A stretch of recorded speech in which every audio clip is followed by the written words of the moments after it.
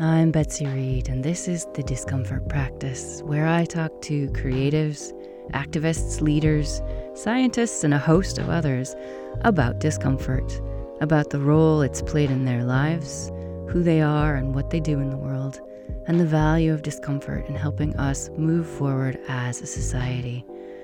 Discomfort is just the edge of your comfort zone, and on the other side are superpowers.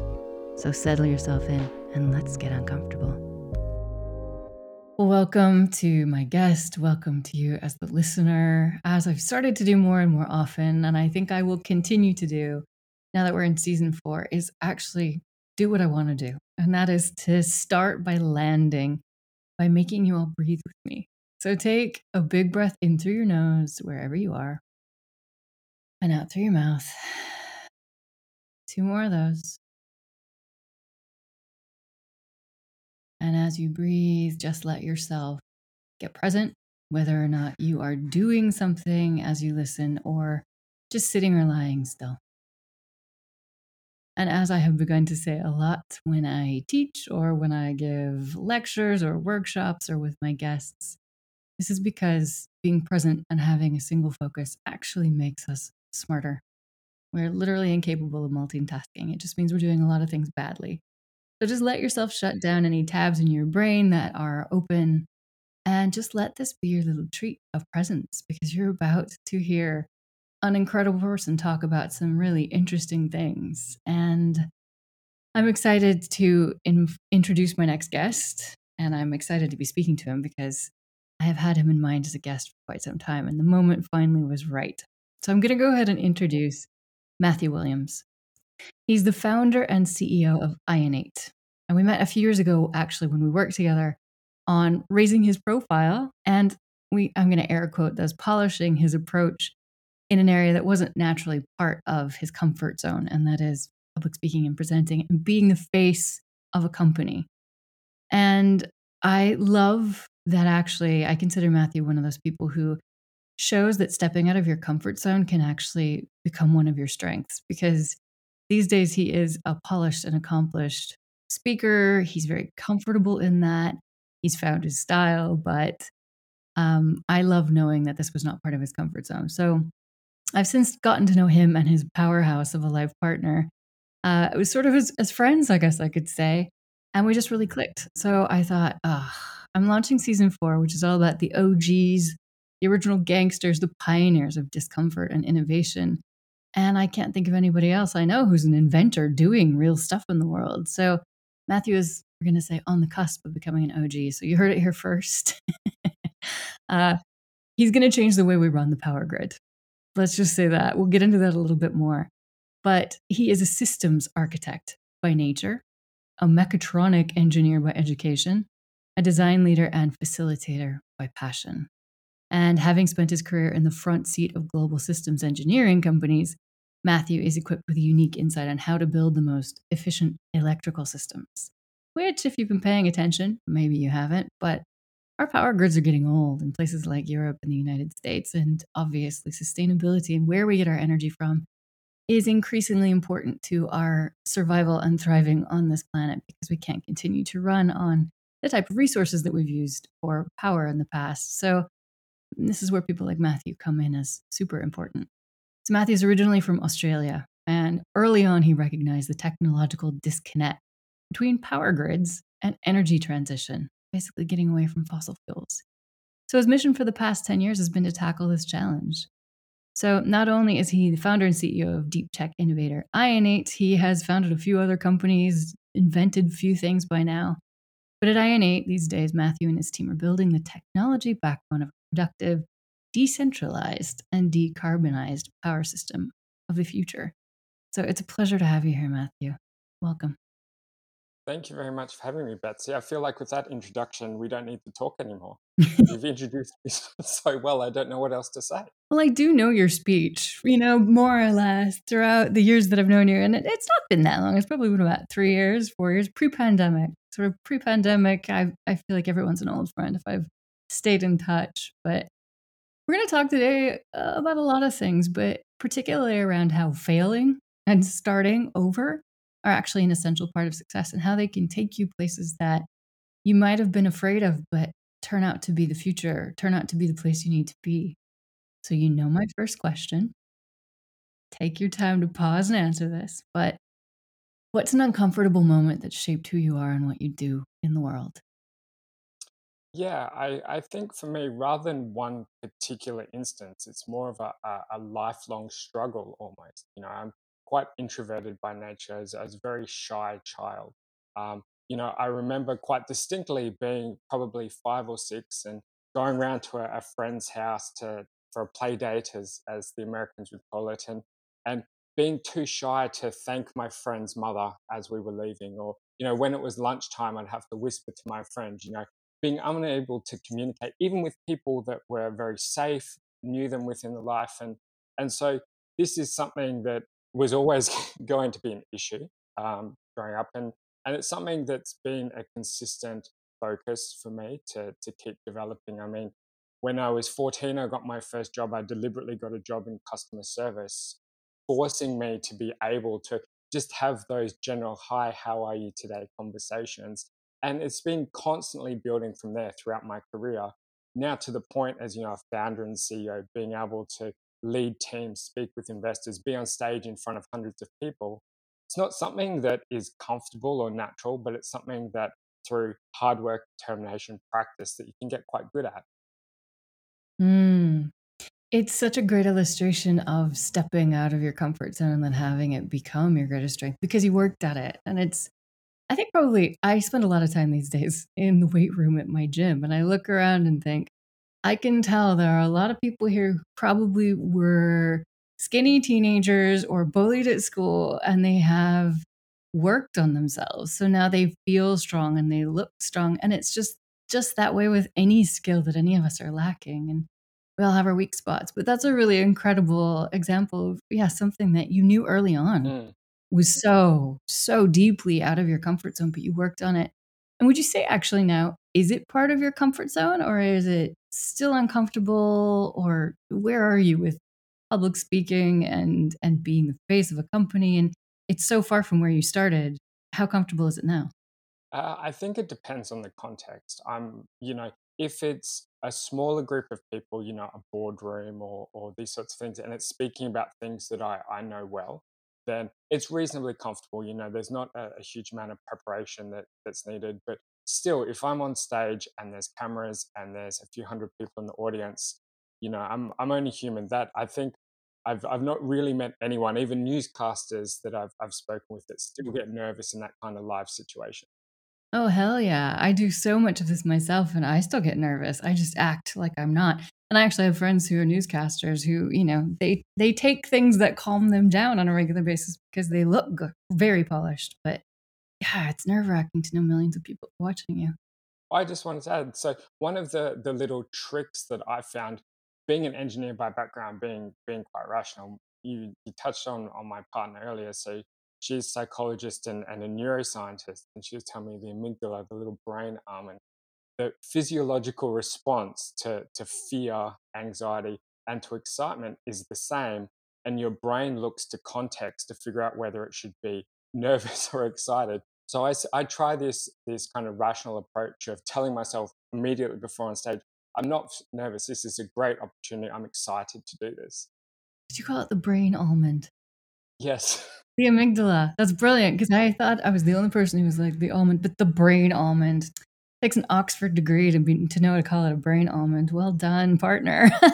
Lutza, she's brilliant. Yeah, it's so true because it's about understanding your brain and engineering an approach that works for you that actually is very authentic to you. It sounds like you used your engineering brain to help figure out, okay, this is how my brain's reacting, this is how my system's reacting, and this is how I'll compensate. I love that. And it probably really a lot of people can probably resonate with that because I don't know very many people who are comfortable being in that space, public speaking, presenting in front of people.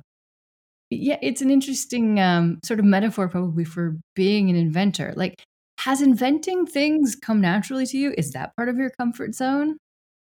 I think so. I mean, I've always been very, very good at the scientific skills that it takes to be an engineer. I can write very good code and do these types of things. But I found throughout my life that one of my core drivers is how can we do things better? I get very frustrated if we're sitting in the corner. It's just we're going to do the same thing and make it slightly better and iterate on that. And this is really one of the reasons why I've had to keep pushing myself is you want to instigate change. You can't be the quiet person in the corner. If you can see how things can be done differently, and I mean like radically differently, proper innovation, you have to be able to communicate that to people so they understand. But the kind of, even before that, you have to be able to speak with them, right? Because it's kind of a threshold point of, if you can't even talk to them about it, you're never going to convince Yeah, because I initially was thinking, "Oh, your comfort zone is gonna be so different from my comfort zone because don't ask me to do mathematics or engineering or anything like that." But actually, it is similar. You have to be able to communicate the problem because we both work on systems quite a lot. them. Yeah. So, let's veer into this is not your first rodeo, but this is the way with so many people who have become innovators. That there were things that preceded this new technology you've created, that there were some moments of, what you would term at the time, probably failure, but maybe you see them differently now. So let's talk about the discomfort of starting over. And I'll just kind of hand it over to you to talk about when what's the worst thing that can happen happens. Yeah, I mean, it was certainly a learning experience to go through, but I think ultimately most people hopefully have a similar experience, that when the worst thing that you can imagine happens, right, everything kind of comes crumbling down, but the world doesn't actually end. It gives you this resilience of, okay, well, I know if I can get through that, then I know that I can meet all of these future challenges. So for me, it was a previous tech startup. I'd come from an engineering background, so I've been working in energy transition and how the system needs to look into the future, and getting us a technology pathway to be able to achieve that, which hasn't really existed, which we can touch on more later. But I'd started with got this new idea.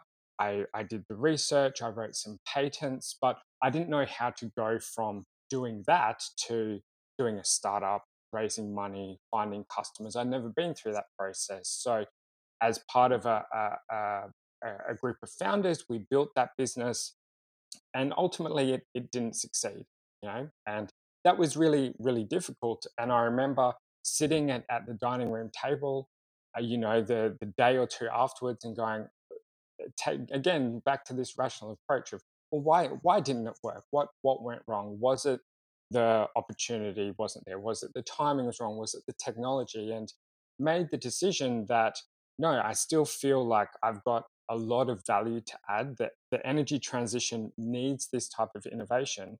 And I wouldn't have been able to do what I've been able to achieve with Inate, not having gone through that process, I guess, Mhm. almost firsthand learned what not to do, in an essence. And this time being able to really steer the company, lead it as the CEO, and run it in a way that works for me, but is also seeming to resonate really well with investors and customers.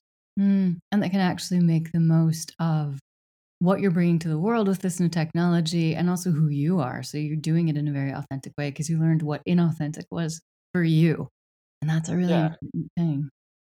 it's almost a privilege to be able to. I mean, there's a lot of hard work and risk taking behind it, and discomfort, like we're talking about today. But it's kind of a privilege to be able to work within a business and ensure that that it works for me, but also that it's working for everyone else. I'm a big believer in giving people all of the opportunity to grow, and bringing people into our team, and on potential, and what they can bring. Because I've always found, if you surround yourself with great people, then great things are going to happen.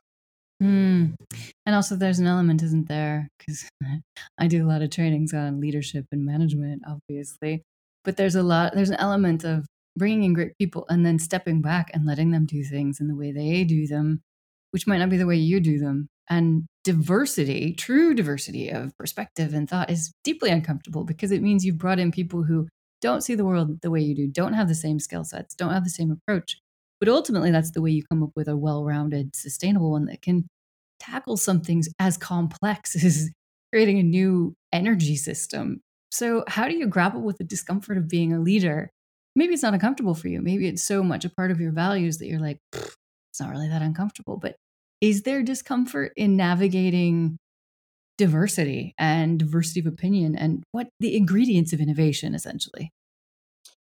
For me, that's probably more comes naturally and is in my comfort zone. It's kind of, I guess, one of my superpowers almost of being able to do that. And I've found, and you've probably had similar experiences. You come across people that don't really listen; they just wait for their turn to talk, and will Mm. start talking over each other and interrupting. And it's almost rare, particularly in very senior leadership positions. Sometimes because dominant personalities rise to that level, to find people that are comfortable sitting back, letting the discussion happen.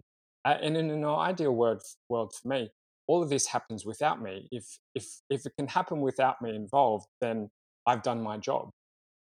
I was reading something and it was, I wish it were a little less anecdotally written. It was one of those sort of popular articles. I think it was in a reputable source, Harvard something, but it didn't have, sort of the research behind it that I need to be able to use it in my work. But it was a study of self made millionaires. And this person had spent 3 years studying and talking with self made millionaires. And one of the things that they found was that they had a 5-1 rule in terms of listening and speaking. They listened 5 times as much as they spoke. So they sat back and they listened. And that's something that I think a lot of people wouldn't really suspect is the case because, you think of leaders as extroverted and charismatic and they're always on the ball and they always have the answer. But actually, the people who've built deeply successful businesses and at which they obviously work very hard know how to listen deeply. And actually, you're right, it's a skill that is often not in our skill set unless we practice it. That deep listening, not just listening, deep listening, listening without an objective to speak, right? It's about actually sucking up information that will make you wiser, I guess. What's your motivation in sitting back and listening? That's an interesting one. Like why do you listen? What do you get out of it?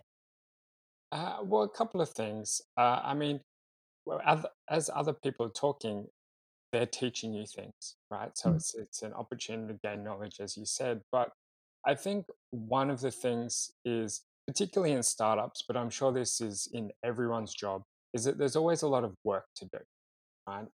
And you can even if you work 10, 15 hours a day, you can only do so much yourself. So you the only way you can multiply and grow and get more done is by letting other people do things as well. So if you try and micromanage, you end up becoming the bottleneck. So i I always try and let people take on as much responsibility as they can, do as much as they can, find out where their own limits are naturally, and then it all kind of settles into the most productive team that way. Mm. I love that discomfort has led into sort of, it's not even just management, it's good leadership. So let's talk about what you do and how what you do is kind of all about disrupting and changing systems and kind of the world. So tell us about this technology you've invented and what's the aim of it? I think one of the key things is we're bringing lots of different functionality into a single device. So instead of needing 4 or 5 different things, which all have inefficiencies and costs and ways that they can break, we can bring it all into a single device that can do multiple things. So you end up having a bit of a Swiss Army knife that can go in and resolve lots of different problems.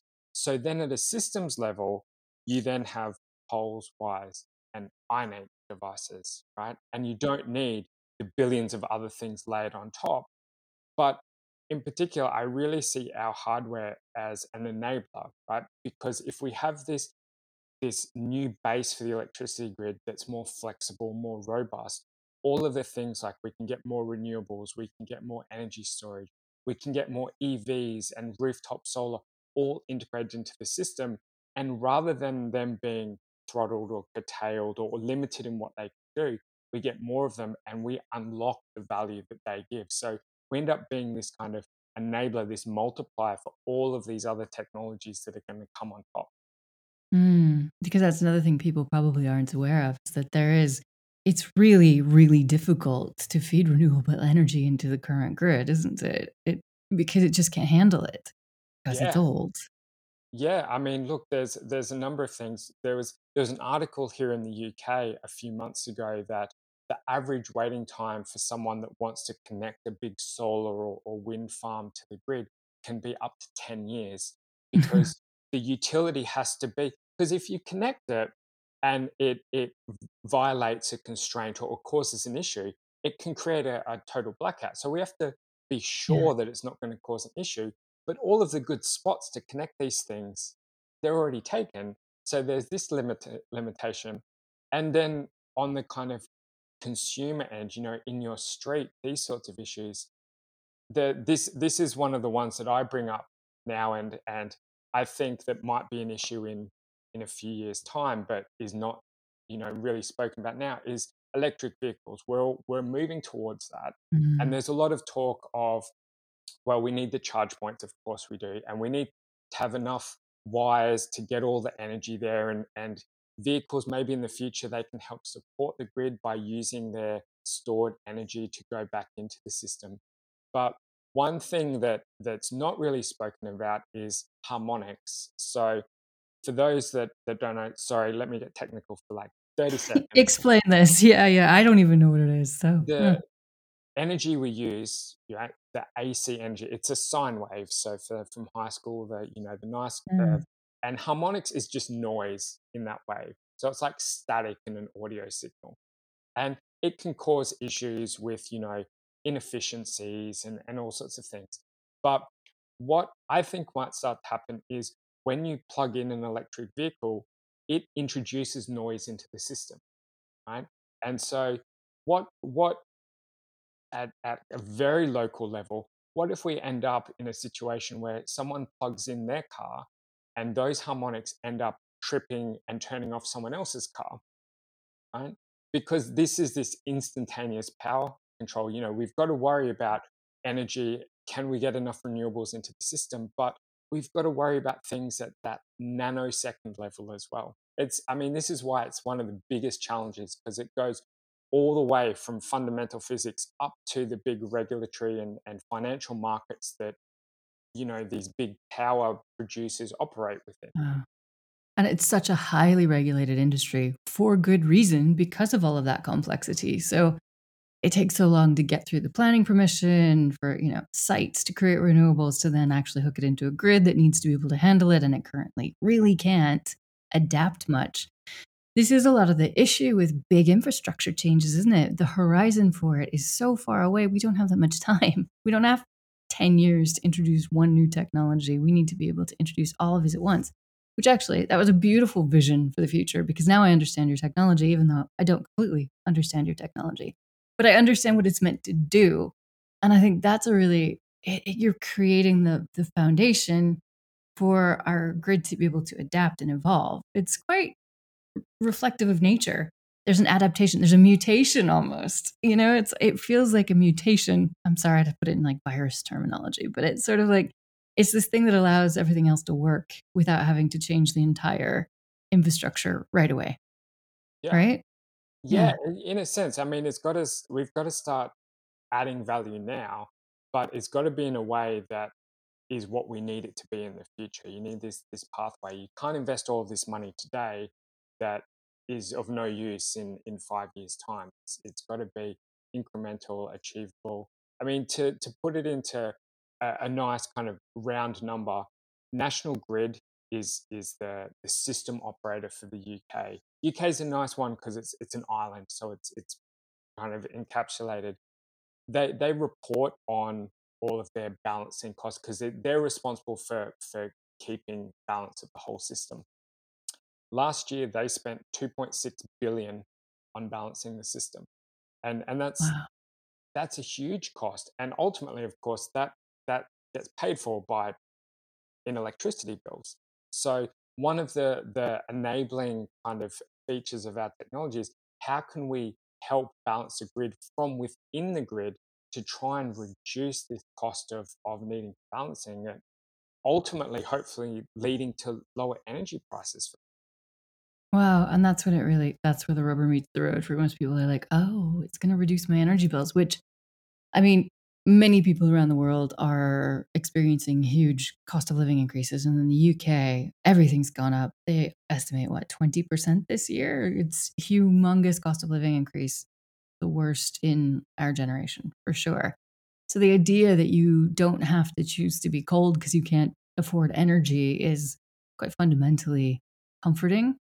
But it does make it very personal because I think all of us are experiencing higher costs and thinking, when is this going to end? And actually, the only way it will change, not the only way, there are a few ways it could change, and most of them are related to more carbon creating sources of energy, and the other is around tech innovations like this. So not only would it decrease our cost of energy, right? It actually would do it in a way that hopefully enables more clean sources of energy that don't kill our planet and therefore us in the process. So it's win-win, really win-win, or win-win-win, whatever. Just keep putting wins on there. We are kind of dorking out here about the energy system and decarbonizing energy supply and stuff, but actually it's just about, don't you want to continue to be able to switch on the light when you want and have it come on? Don't you want to not have, sort of rolling energy blackouts like we're seeing increasingly in a lot of places you wouldn't expect them, in the United States, in sort of very quote unquote developed countries where this is becoming more and more of a problem. So it's really just about, how do we actually thrive as a society, and how do we keep the lights on, and how do we keep ventilators on in hospitals? And it's important stuff. So it's good to understand that this system, a lot of us just take for granted and probably don't know much about, is in need of a major transition. Not only just what powers it, sort of getting less dependent on, for example, in Europe, Russian oil and gas, or sources that create more problems now than solutions in some ways because of the carbon. It's about, how do we want to live in the future, and how can we live in the future? So that's kind of just framing this whole discussion. We're talking about energy transition and technologies, but it's really important to all of us. I think we all need to get a bit more nerdy about these systems, because I think that gives us access to more brains. There's more people who just think, oh, that's not part of my day job, get intrigued by things like, where does your water come from when you turn on the tap? Where does your electricity come from when you want to turn on the lights? I think we might find some really interesting citizen scientists inventing some things. Because who are some of the people who inspired you to do what you do? Like, how did you end up being Matthew Williams, inventor, CEO of startup? Yeah, as I said, it's a difficult question because I don't have, particularly in my field, with tech startups and things, a particular single role model that I'm trying to emulate or anything. I'm kind of more doing this, by being myself, and kind of trying to navigate my way through this and almost trust my gut, I guess, in a sense, and my experience and thought process. But I, something that shaped me as a person is, and whilst it's a cliche answer, is my dad. As saying he's growing up, he owned a number of businesses, was always very hardworking. But there was one instance in particular. I was in year 4 in primary school, and we had an assignment on history. And I don't remember exactly what it was, but I was very frustrated and upset. I didn't know what I was supposed to do, and ended up having quite an emotional reaction about it. And he sat me down in the bedroom at the little desk doing homework, and he said, "Okay, I understand that if this is frustration, you're upset, get it out, right? But now that we know that, let's figure out what we need to do, right? What's the next steps? How do we solve this problem, right? And kind of taking that less emotional, more rational. What can we do?" And I think that fits very well with engineering. You know, Particularly at university, engineers are taught to be problem solvers, and it's kind of uh, been very good for me through my career to be able to, no matter what's thrown at us, okay, now that that's happened, what does that mean? What's the next steps? What should we do? Look at it from 40,000 foot view. Go, okay, what's the best thing to do? Let's not stress out. Let's just wasting time, wasting energy. Let's be a bit more kind of rational about this. Ah, I love that. And also how beautiful to have a dad who inspired you in that way, who sat you down and was like, okay, frustration. I hear you. I hold space for that. Now, what are we going to do about it? That's actually a brilliant example of good listening and then empowering you, which I love that. Yay, Matthew's dad. Thank you, Mr. Williams. I'm going to make him listen to this and he'll get super embarrassed, I'm sure. I'm sure. Because what does your dad do? Is he also an engineer? No, he's retired now. He had a number of businesses in telecommunications and all sorts of things. Yeah. Hmm. So an entrepreneur. So you kind of grew up around that, I suppose. That's interesting to know, actually. Yeah, because I think a lot of people are thinking, my one of my upcoming guests has recently left corporate life to become an entrepreneur, and she's surrounded by people who have always been in corporates and grown up, thinking having a salary and having a safety net and knowing how your life is going to turn out is the way you live your life. So I imagine that having grown up with a father who owned businesses and was entrepreneurial gave you this lack of fear about starting your own thing, right? It wasn't like the worst thing that could happen, or like, oh my God, how am I going to tell my parents I don't have a salary? Has that been a factor, do you think, actually? Yeah, I mean, maybe. I certainly know when I first graduated, my first job was in a larger corporate, and I found it frustrating. I learned pretty quickly that it didn't really matter how hard I worked or how many hours or how much value I was adding. It was There was no way to get ahead. It didn't really matter what you did. You were just a piece of a bigger machine. I found that quite frustrating because I wasn't. I mean, I was young then, straight out of university, but it was impossible to say, "Hey, what if we did this?" or "What if we did that?" It was no. Here's the checklist. You go through this process, and that didn't really fit with who I was as a person. I always want to, how can we do things better? So hence going into more of the startups and having that level of control. I think that's a good question to jump off on, which is how can we do things better? So to anybody listening who's like, okay, I'm not an engineer, I'm not an inventor, I don't even think of myself as an innovator. We all kind of are focused on living our lives and surviving and having good relationships, hopefully, but kind of popping our heads out of that day to day, thinking about what needs to happen in the world, because you do have the systems overview. So do I. It's how we think, it's how we view the world. What does the world need from all of us, but in a way that actually speaks to listeners? What does the world need from them, no matter who they are? What could they do today? I always think it'd be nice if people were just nicer to each other. I mean, that's a very broad statement, but how much nicer would the world be if everyone was just a bit more positive and helped each other out? I mean, Mm. society generally, sometimes it feels like we're moving to this very kind of isolated, you know, there's very little community at times now, and I think as humans, this is not my area at all, but as humans we've kind of evolved in this kind of communal aspect, and the world's not really set up in that way s- anymore. So I mean I think for a lot of people, most people, there's times when you miss this kind of interaction. It was probably particularly hard during COVID when everyone was locked away, and even if you did have that community, you were removed from it. Even video chats and stuff are great, but it's not the same. Matthew, I think you're highly qualified to talk about this as a human being, but also you articulated that better than some people I know who work in community building, etc. So, okay, I think you found a new comfort zone. But it's true. Be nicer to each other. It is something you can do at home, outside your door, whether you live alone, whether you live with family or friends. Ah, what would that look like? Because, yeah, I mean, we live in cities and it's so easy to forget your own humanity and that of others, isn't it? When you live in just heaving metropolises where you're just trying to get somewhere and not bump into too many people, or you've had a long day and you just don't want to make eye contact with a stranger, but maybe it's just about smiling at somebody or just saying thank you to somebody for something you don't need to thank them for. And maybe it's about being kinder to the people who are in your direct circle, whether that's your kids or your partner or whatever. But oh, yeah, that's the kind of world I want to live in for sure. So let's jump back into wherever you want to take this. But what excites you about the future? Because obviously, you've probably done a bit of staring into the abyss, as have all of us who focus on the future and what's going on around us. But what excites you? What gives you hope?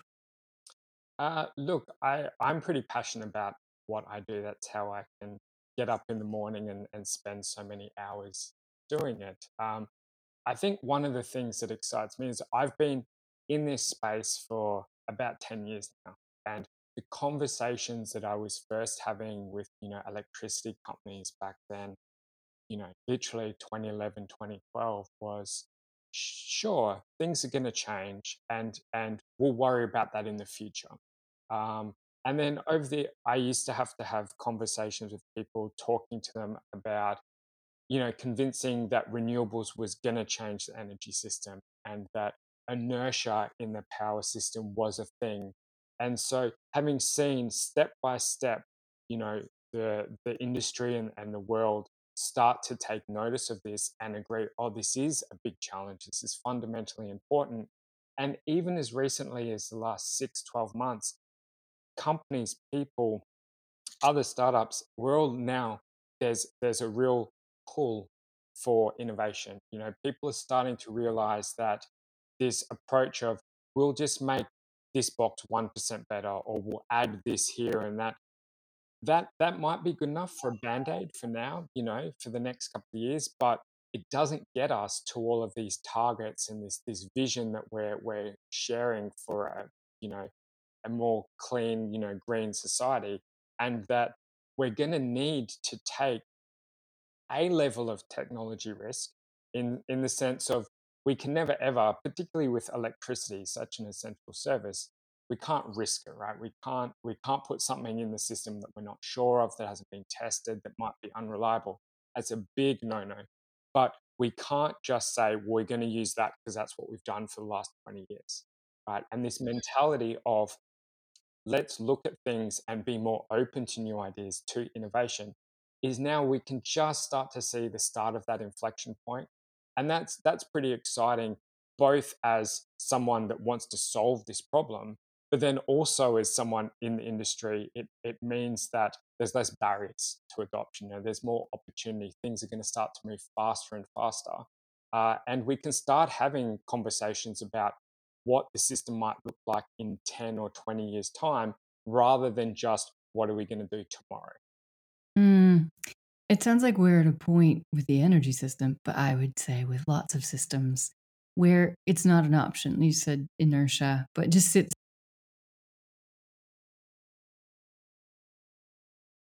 So you popped up because you guys recently got a funding round and have been very successful. So we're kind of gearing toward the end of the interview here. What's next for Ionate and what's next for you? Now that you have this funding, what happens next? Where do you want to go? Yeah, so I mean, the funding was for the next stage of the business. So we'd been able to take it from a clean sheet of paper a few years ago, go through, do all the simulations and benchtop prototypes, and what we're doing now is building the full scale ones that are going to go into the electricity. So over the coming months, we'll be doing all of the proper independent testing, and we'll be going into real world trials early next year, and being able to then demonstrate, when it's in the real world, this is the value it's starting to unlock. Wow. And I guess what's then the horizon for if that's successful, when it's successful? How does that then start to get integrated into the power grid? Sort of, do you have any idea of what the horizon is for that? How long does that take? Because obviously it needs to be a highly proven technology for them to mess with the energy grid. So what happens after that? For us, one of the engineering or business decisions that we'd made is to work with partners, whether that be on manufacturing or expert designers. So in this scaling up, in this design process, this isn't a prototype we're building. We've addressed a lot of these technical and safety and reliability issues very early on in the design process. So I think in terms of scaling up and what the limitations going to be, we've helped address some of that already. So it's really almost going to be moving to business as usual quite quickly. That's exciting to hear, actually, because yeah, you think, oh, it's going to take 10 years. No, it's not. And that's possibly one of the most exciting things, that this technology that will enable clean energy is coming sooner than most people would expect it, which is exciting. So then circling kind of back to where we started. You you're funded now, you're on to the next stage as a business. You have a lot of learning behind you now. So has the worst thing that can happen changed in your estimation? You know, if this all were to go away tomorrow, how are you in a different place than you were before when, your previous startup didn't go how you thought it would go at the beginning? Well, let's hope that doesn't happen again. I think once was enough. Um, Look, I certainly having gone through that process, knowing that you know if it all does come tumbling down in some way, shape, or form, that is not going to be the end of the world at a personal level. Um, but again, I think that one of the you can't let fear kind of dictate what you're going to do, right? We've got to keep pushing the boundaries, and focusing more on what's the value we can deliver, and what's the best way to achieve that, rather than just trying not to lose. I think if you try and just minimize the potential to lose, you'll end up losing. Just it'll take longer to get there. It's also playing small.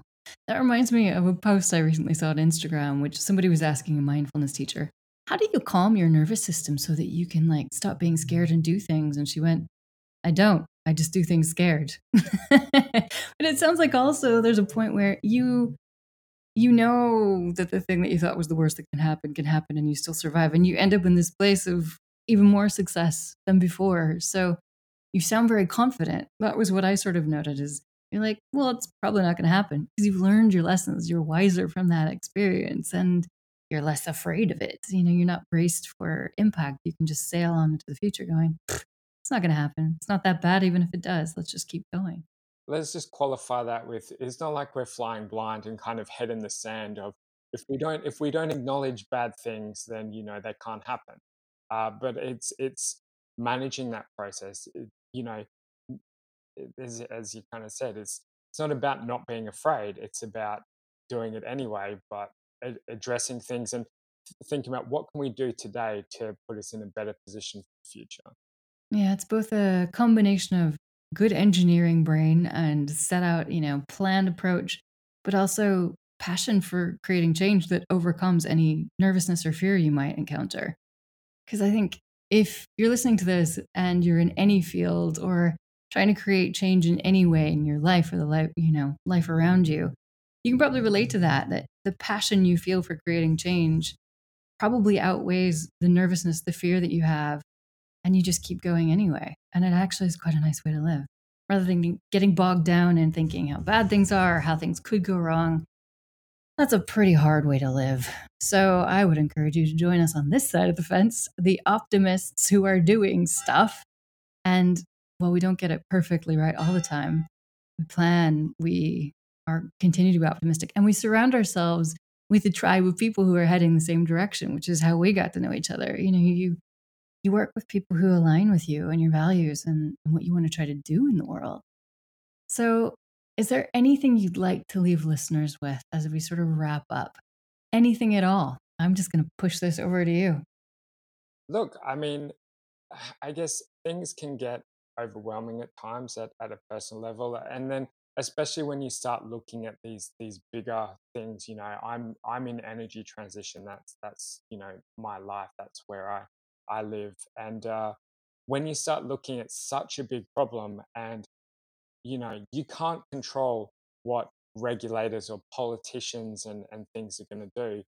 Um, but I always try and just worry about the things I can control. What can I be doing, whether it's in my personal life or with my business, where we can be adding value, and having conversations about what the future might look like, but what can we be doing now? How can we make things better, and working towards that, rather than just throwing hands up and saying, well, the world is doomed.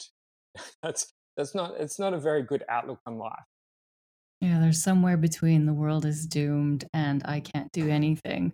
There's like, okay, well, what can I do? What's my skill set? Because if I had to engineer something, I'd be buggered. But I can work with leaders. I can hopefully inspire people by having guests like you on. I can live a life that gives off a very strong energy of like, we can do this. We got this. Yeah, I love that. That's a really good way to leave people because you're doing what you can. You believe that you can and you are. So if you think you can make the world a better place, I bet you can and I bet you are. Matthew, it's been a pleasure to connect again. And I'm just so chuffed to know an inventor, somebody like you in the world. And I can't wait to look back on this interview in a couple years when you're properly like settled in as the OG of this stuff. So once again, you heard it here first, 2022, October 2022. So in October 2024, when things are very different in a good way. Here we sat.